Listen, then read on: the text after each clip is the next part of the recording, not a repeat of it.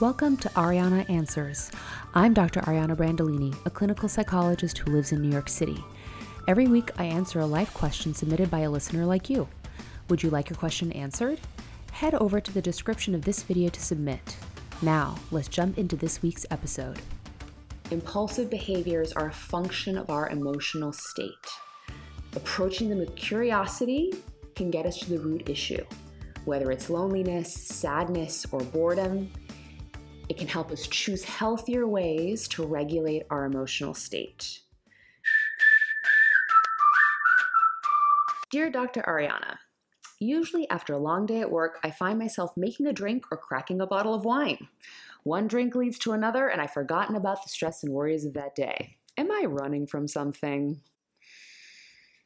My dear listener, you are not alone. A lot of people have been struggling with an increase in kind of impulsive behaviors, especially during this pandemic year.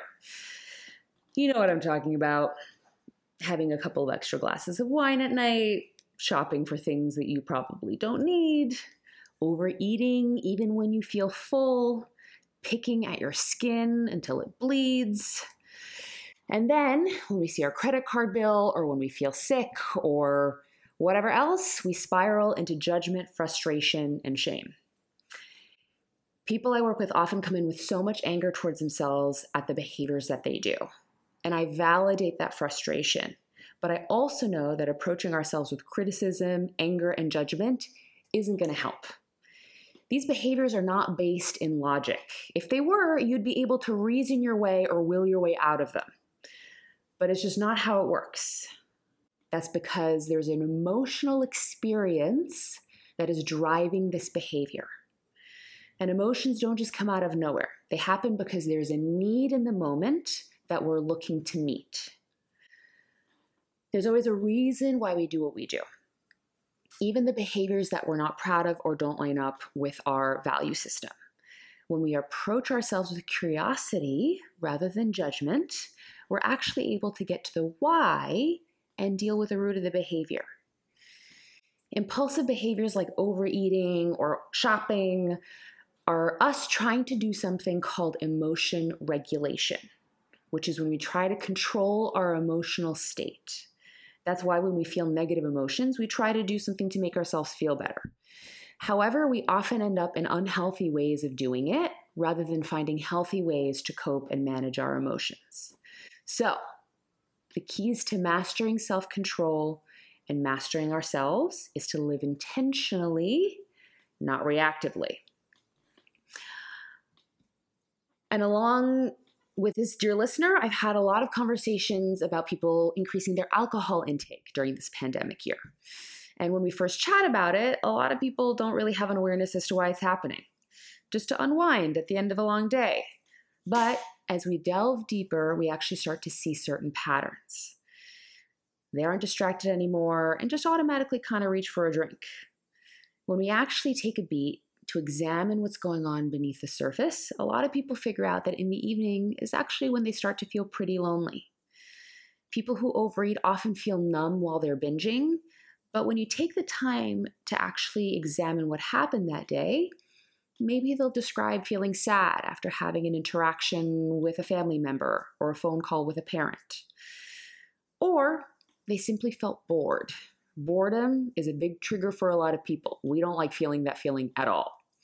So, how do we start mastering ourselves so we can achieve our goals and the behaviors that are in line with our values?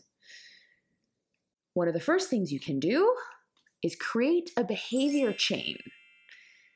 So this tool is a timeline of feelings and actions that led up to the impulsive behavior. I will often have a client track everything that happened that day from the moment they woke up until they, for example, impulsively started watching porn, even if they didn't mean to or intend to. By doing this, we can connect events that might have happened earlier in the day that were triggering, that triggered thoughts and feelings that then were behind the behavior. As you start to notice patterns, we notice that they usually happen for the same or similar kind of reasons and maybe even at the same time of day. Were you tired because you didn't get enough sleep before? Did you feel sad and neglected after a fight with your significant other? Were you frustrated again because of your boss? Were you feeling insecure and lonely because you were scrolling through Instagram for hours? As you answer these questions and name the feelings that are happening in your body at the time, you can understand the why behind the behavior. It takes practice, so don't expect to do it perfectly, but just giving space to do this will help, and you will get better and better at it. Number 2, know and plan for your triggers. Once you see a pattern and start to identify triggers, you can actually plan to do something different and set yourself up for a win. For example, if you know you tend to overeat at a certain time of night, you can actually plan to do something different during that time. Go for a walk or a run. Call one of your best friends. Have a bubble bath. If you know that being tired is a trigger, if you didn't get a great night's sleep, plan for how you're going to structure your day and your evening and get an early night's rest. If you know that talking to mom is a trigger, make sure you talk to her earlier in the day when you're feeling strong.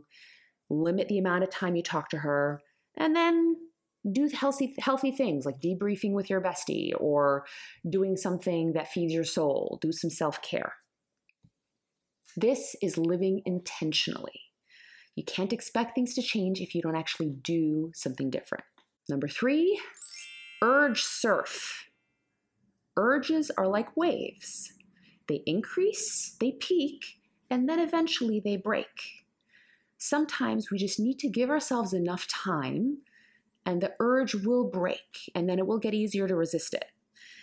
We also have to acknowledge that the peak is really hard. It's really uncomfortable. But if we allow ourselves to sit in the discomfort without running away from it, we actually build up a tolerance to that feeling. So when you notice your urge increasing, say to yourself, this feeling is strong, but I can handle it. I'm going to give myself half an hour to surf this urge, and I'm going to do something else. If at the end of half an hour I really still want to do this behavior, I'm allowed to do it. Usually you'll see that at the end of your surfing time, you might not even want to do that behavior anymore. It'll be easier to resist. Before you're even in that situation, come up with a list of things that you can do while you're urge surfing and have it easily accessible, like on your desk or on your fridge, so that you don't have to think about it in the moment when you're feeling pretty uncomfortable. Are you enjoying this podcast? Make sure you head over to the description of this episode to download the companion worksheet. Number 4, practice mindfulness. None of this is possible without engaging in mindfulness. Simply put, mindfulness is the act of focusing on one's senses and being fully present in the here and now. It increases the awareness that we have about our thoughts and our feelings, good and bad. It helps reduce impulsive behaviors because you're much more likely to pause and evaluate how to manage the current situation rather than mindlessly reacting to an emotion. Research shows that practicing mindfulness just 10 minutes a day helps decrease anxiety and depression and a whole host of other mental health issues. It helps de-escalate our nervous system and live a healthier life. There's so many ways of doing it, so many resources out there. Find an app or a website that speaks to you and how you like to do it. Would you like me to read your letter? Click on the description of this video to submit your question. So remember, impulsive behaviors are a function of our emotional state. Approaching them with curiosity can get us to the root issue. Whether it's loneliness, sadness, or boredom, it can help us choose healthier ways to regulate our emotional state. A few tips to start mastering ourselves so we can achieve our goals and behave according to our values. Number 1, create a behavior chain so you can see what events led up to the behavior. Number 2, know and plan for your triggers. Number 3, get good at surfing those urges. And number 4, incorporate mindfulness into your daily routine.